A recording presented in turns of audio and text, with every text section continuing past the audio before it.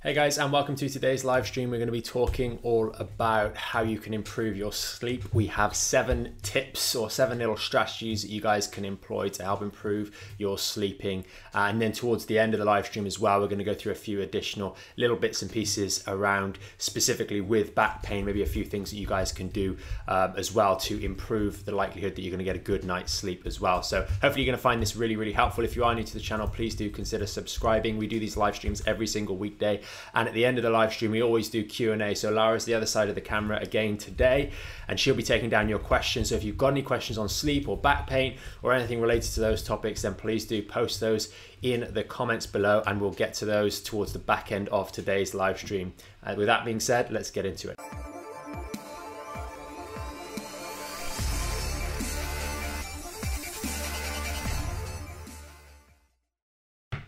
Hey guys, so what we're going to be talking about today is this sleeping. How can we improve sleep? It's a really, really important thing, and we've discussed in previous live streams briefly about when we've got back pain, the most important thing, or one of the most important things, alongside doing your rehab and your stretches and whatever else it is that we're doing and good nutrition, is that we have to sleep, because it's when we're sleeping that our body is doing a number of things. It's getting rid of excess neurotransmitter. Neurotransmitter is the stuff that our nerves use to transmit signals, pain signals for example, into our brain from whatever region that is. So we're getting rid of some of that excess neurotransmitter. We're also allowing injuries or tissues to recover. We're helping really repair, restore, ready for the next day. So sleep is really so important, and those of you that unfortunately have back pain that really affects your sleep, you'll know all too much how important sleep is, because you'll be experiencing the consequences of a lack of good sleep, and that can affect things like your metabolism, your testosterone levels in men and women,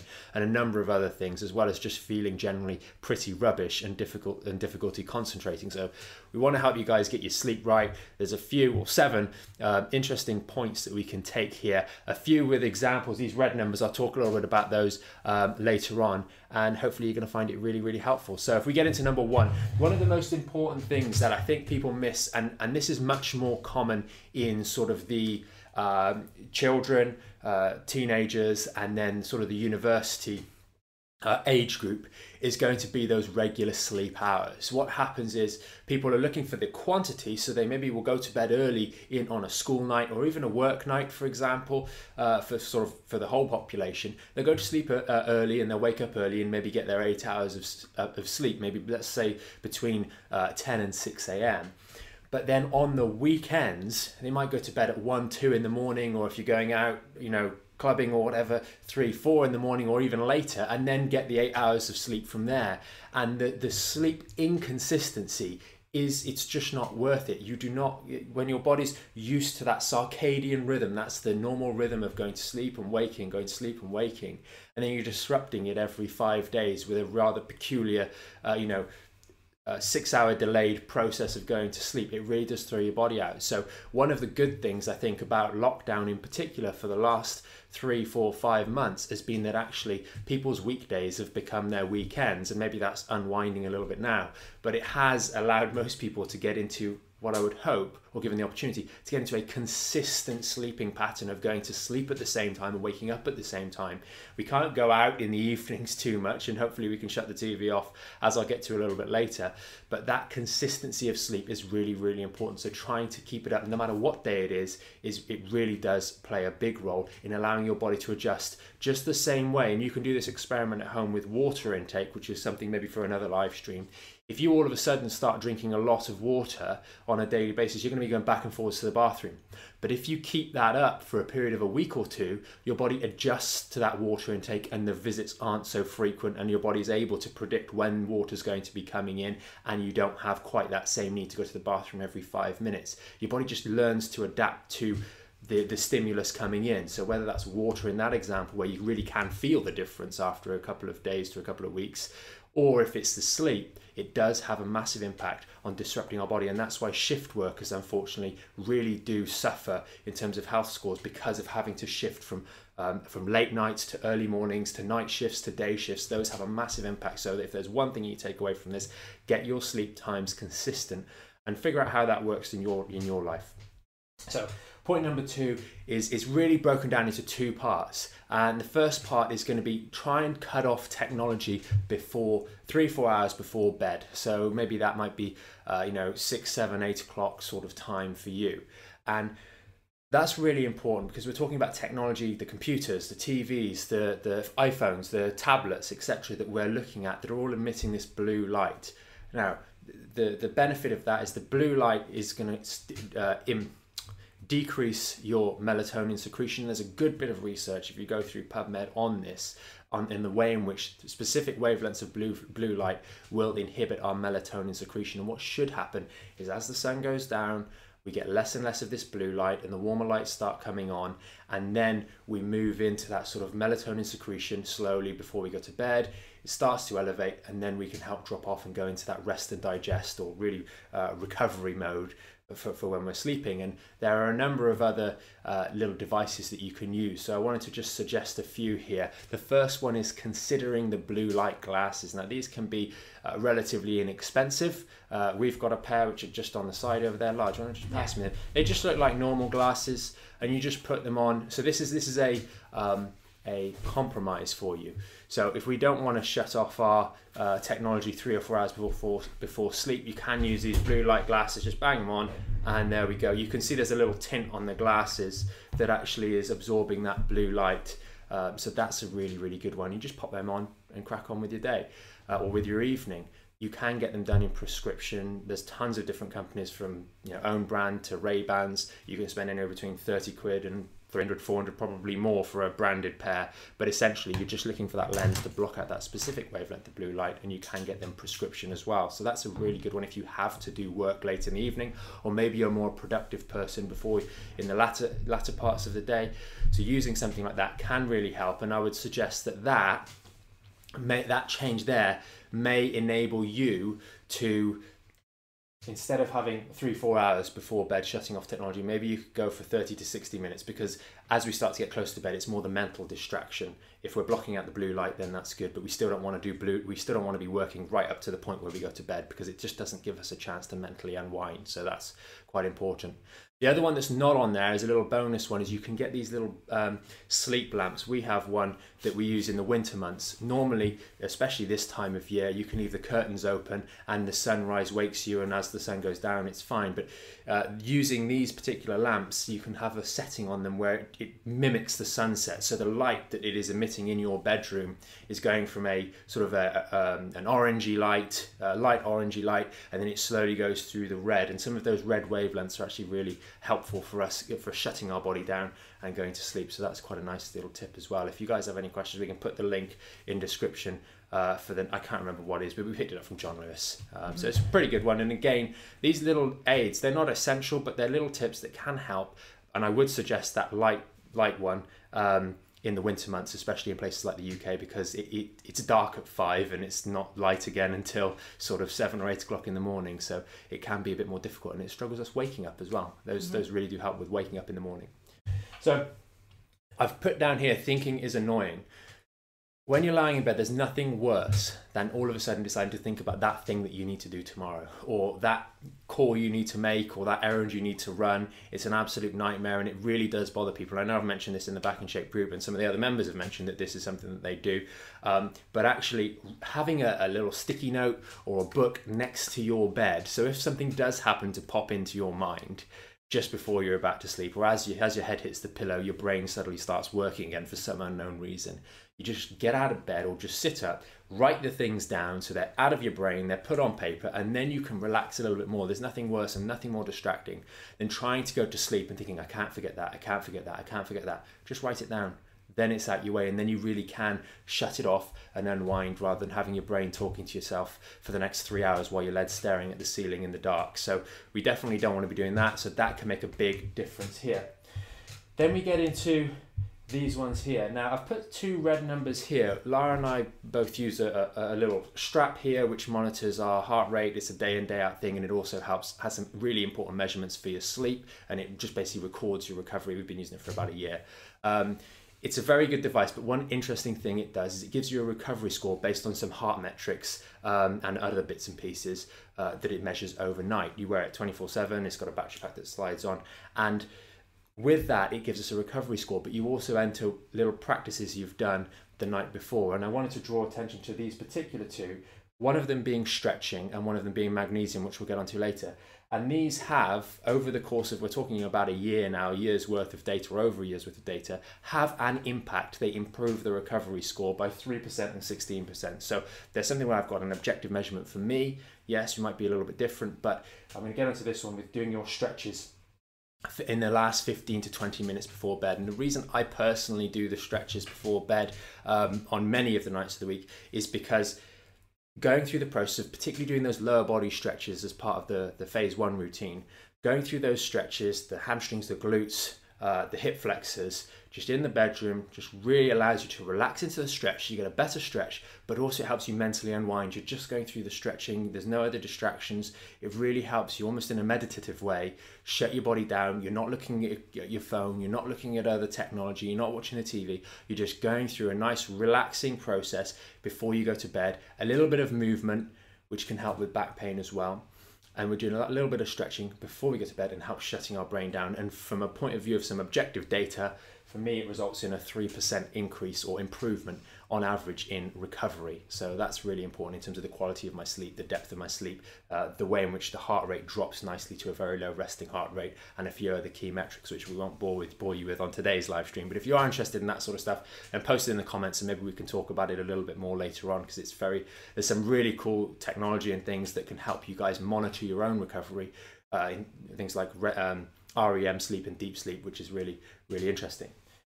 The next one, very interesting one recently anyway, is make sure the room temperature is not too hot. So if you sleep high up in maybe a complex of flats, or if you're sleeping in a loft or high up in a 3-story house, those sorts of things, then this can be a really big one. If the room is too hot, we're going to struggle. Now, fortunately in the UK, we don't tend to have this as a problem, but make sure your room's aerated before you go to bed, and that can really help with a cooler room. Our bodies do need to cool down a little bit when we're sleeping, so really try and make sure that your room is cool and well ventilated.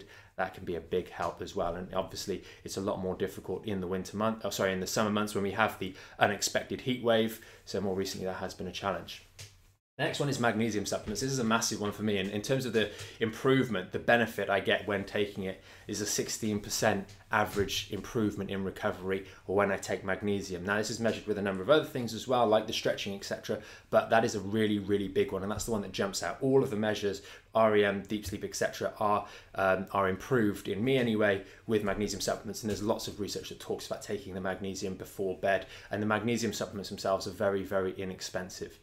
So that's a really, really good one that you can do. Taking it around about sort of an hour, 30 minutes, even 20 minutes before you go to bed. Most of the time I just take them as soon as I go up to the bedroom. So maybe that's 20 minutes, half an hour before you actually shut down. That's a really, really good one. And it's also very good for the heart as well, magnesium in particular. So there's a good bit of research on that. And then the last one here, which you might not be able to see, is book reading. And this is really a reading in a book. I've put a note here, please protect your neck. So this doesn't mean lying on your back, looking down like that, reading your book, because that is obviously going to be problematic for your neck. And the last thing you want is neck pain when you're trying to go to sleep. So please do bear that in mind. It's a very important one. Reading can help and reduce or improve your sleep metrics. So it is something worth considering. Reading a good book, not something that's going to freak you out, something that's maybe just helping you just doze off. Is a really good strategy as well. So that's pretty much it on those strategies. I'll just run through them one more time. We've got regular sleep hours. Make sure they're on point. They're not up and down, going to bed at 10 o'clock one night and 1 o'clock in the morning another night. That's not going to help. We've got no technology 3 to 4 hours before bed. If we don't have blue light glasses, try and just switch it off and just do something else. Maybe reading is one of the examples. We've also got the use of blue light glasses, which helps you manage better with that technology. And also a lot of the phones have phones and TV screens and computer screens actually now have a night shift, which is where they change the light that is being emitted. So you can also use that setting on your smartphone. I know iPhones have it, Samsung probably do as well as most of the computers that you guys will have. Well, you can shift it so the screen starts emitting those red and orangey hues rather than the blue light. So that's another way to get around that, but still shut yourself off 30 to 60 minutes before you go into bed. Don't work right up to bedtime. do please try and consider giving yourself that 30 to 60 minutes before we go to bed. The next one is going to be, don't do too much thinking right before bed. So have a notepad or a sticky note besides bed so you can write down your thoughts that are bothering you or that you're thinking of, so they're out of your brain and on the page. Making sure that we're doing a little bit of stretching before bed. Maybe it's the phase 1 routine, the stretching part of that can really help in that literally the 15 to 20 minutes leading straight up to going to sleep. And then we've got making sure that the room temperature is not too hot. That's generally not a problem for probably 364 days of the year here in the UK, but other countries it can be a little bit more difficult or a little bit more of an issue. Magnesium supplements can have a massive impact, so taking those before bed, they're healthy anyway. We're really stressed, we don't get enough generally in our diet from our foods. It's normally gotten in green leafy vegetables, but the way in which they're grown, it comes from the soil, and if the soil's rubbish, unless you're growing them on allotment, you're probably going to be deficient. It is a big one, and it's very cheap to buy. And then we've got book reading before your bed, before you go to bed, but protect your neck. And that's pretty much it. We'll have those written down in the comments if you're watching this after the fact. We can go over to Q&A. Okay, brilliant. Good morning, everybody. I'll go straight into questions. Mandy has asked here, she says, sleeping wise, I wake up on average 3 to 4 times a night. Finding that she can't get comfortable. She's forever changing positions. She says she does take magnesium. She turns off all electronics about an hour before bed. She still gets the cramps on and off during the night too. Just wondered if there's anything else that she can do. She does have a really great mattress. So just any help?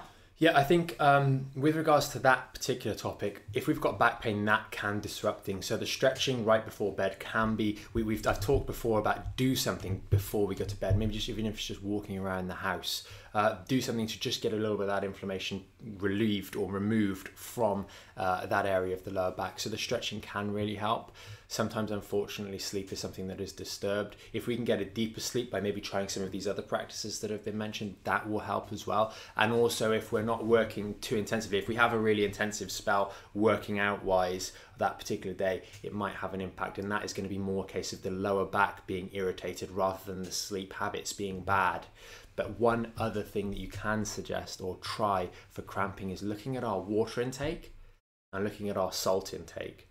Those two can be really important. Obviously, potassium plays a role there as well, but those can be really things worth exploring. So maybe, Mandy, try and if you're watching this and you have similar things, I'm thinking about the cramps here.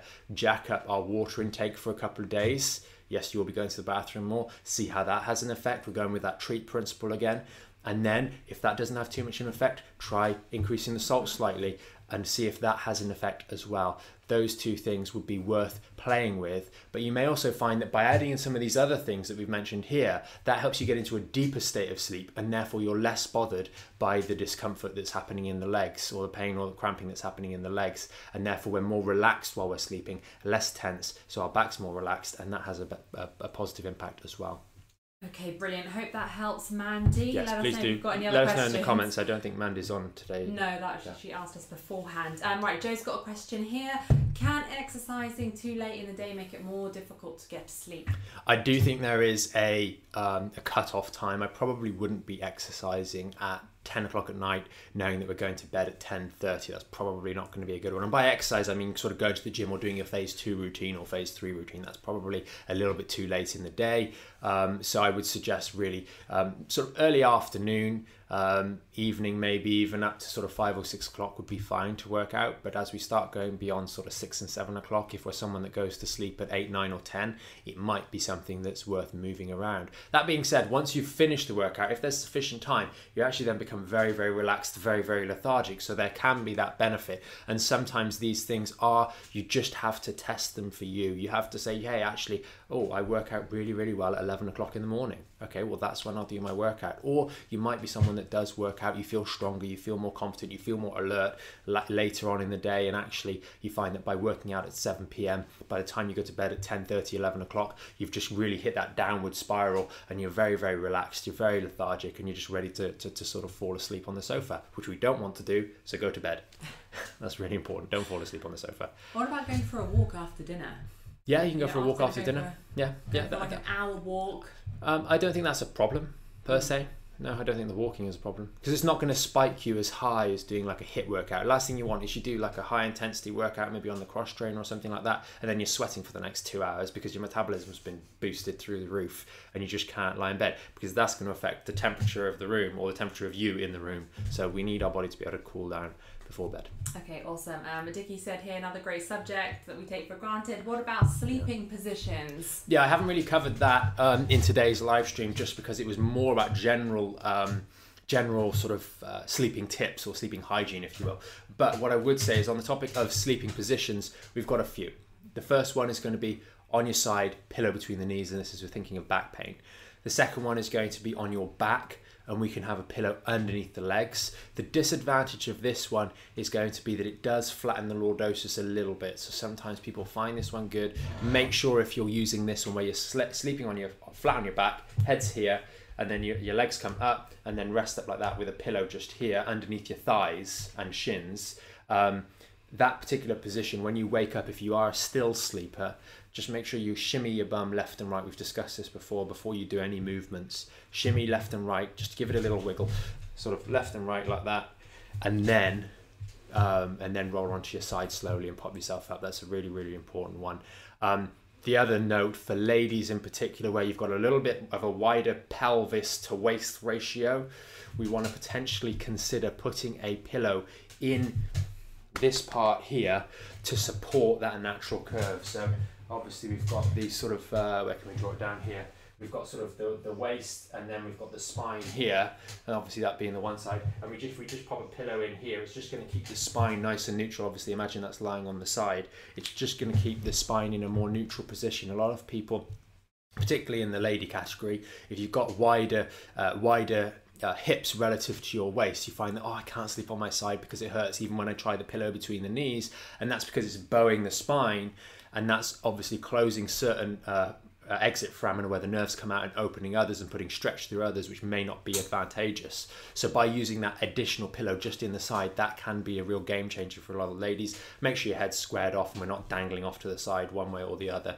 And on the topic of sleeping position for your neck, if we are a side sleeper, obviously we want that gap to be bridged so that the spine is straight. Just imagine a neutral spine. Everything that we talk about in the Back in Shape, whether it's the early phases of the rehab with the core engagement or whether it's the squats, it's about keeping that neutral spine, knowing that we have a natural backward bending curve in the neck through here, we have a natural kyphosis, a natural roundedness that shouldn't be accentuated too much, and then we have a natural lordosis again in the lumbar spine. When we're sleeping, we want to maintain, support and encourage these positions. We don't want to be sleeping in a wonky twisted position, because that is only going to lead us to strain things or lead us to vulnerabilities first thing in the morning, which 9 times out of 10 you'll get away with. But if you're struggling with back pain and there's an active injury down there, we just want to decrease the likelihood of irritating ourselves, and therefore using those pillows can really, really help. And do, especially when it comes to maybe we're traveling for work and those sorts of things and sleeping on different beds, don't be alarmed if you get some back pain from sleeping on a different bed. We do really get used to the beds that we have. It's a thing that we do every single day, so our body will adapt to the comfort of our own bed. Maybe it's a memory foam, maybe it's a hard mattress. Don't be alarmed if you go somewhere on a work trip or whatever it may be and you get a bit of back pain with the new bed. That is normal. I wouldn't be alarmed by that, but just know that, we want to look after ourselves, and it's just the effect of being in a slightly different position while we're sleeping. Okay, brilliant. Ollie's asked here about sleeping pills. Are taking sleep tablets, etc., good for people, especially those who work nights? I think they can help. I'm not 100% up on all of the research on this sort of degree of detail, but I do seem to recall things that essentially say that medicating and taking what's called exogenous, meaning it comes from elsewhere. Maybe it's melatonin, which is something people will use to combat jet lag, but it's not an over-the-counter medication in the UK. It is in the US. You can get hold of it yourself, but in the UK you can't take melatonin unless it's been prescribed. Those sorts of exogenous medications will help you go to sleep, but the question is that sleep as good, and are we interfering by providing exogenous hormones? Are we interfering with our body's own natural production of those hormones? And the question is, that's something really, if you're talking about prescription of sleep pills, you want to discuss that with the person that's prescribing those. So if that's your GP or your specialist, then I would say, look, how is this going to affect my own body's production of these hormones?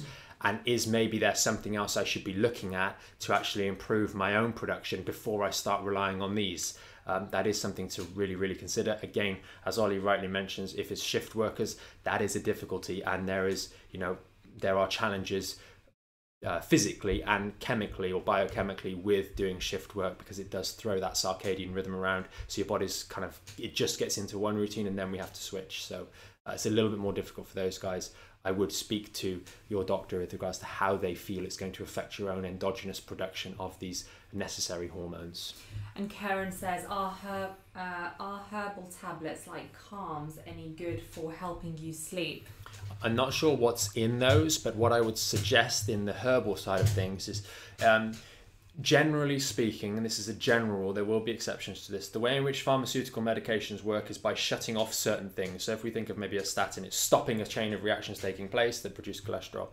Whereas the herbal side of things tends to enhance the body's natural production.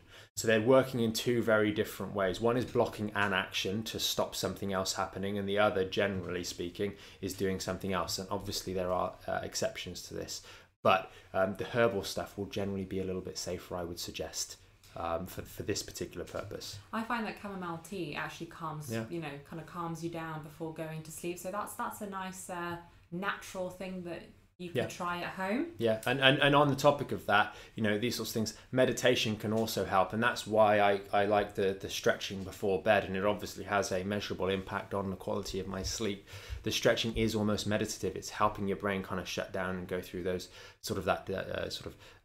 switch off mode, and meditation can also help as well before you go to bed. Okay, Alex Sparks asks here, how late should one eat? I find that I am very sleepy after the evening meal. Do not have a heavy meal right before bed. That's a big one. I personally, I sometimes miss that one out. I know that Lara tells me about that from time to time, but for some people it really does have a massive impact. It doesn't necessarily bother me so much, or on the stats, so to speak, either, but it is something that you generally want to avoid. Sort of general best practice is not to have a heavy meal before bed, because your body's is too busy digesting all of this stuff rather than going elsewhere. So I would, if you're having your meal, have it a little bit earlier in the evening. There's nothing wrong with a post-meal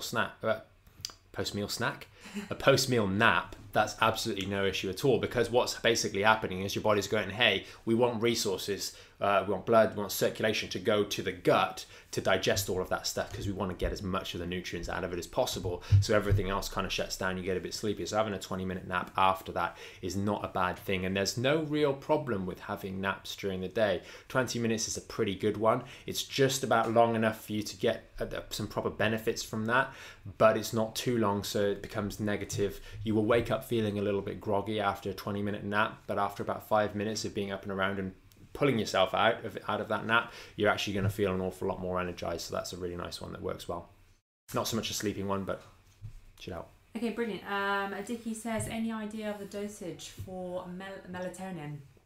I don't know the dosage, unfortunately, but it is something you'll have to get it generally prescribed from the doctor, so they'll be able to suggest the appropriate ones for you. But I do know that we've got a few friends in America that will use melatonin or take a few, either a pill or something, when they land, to help their body sort of shut off that and get into the destination time zone sleep cycle. So it can help, but I wouldn't get reliant on them.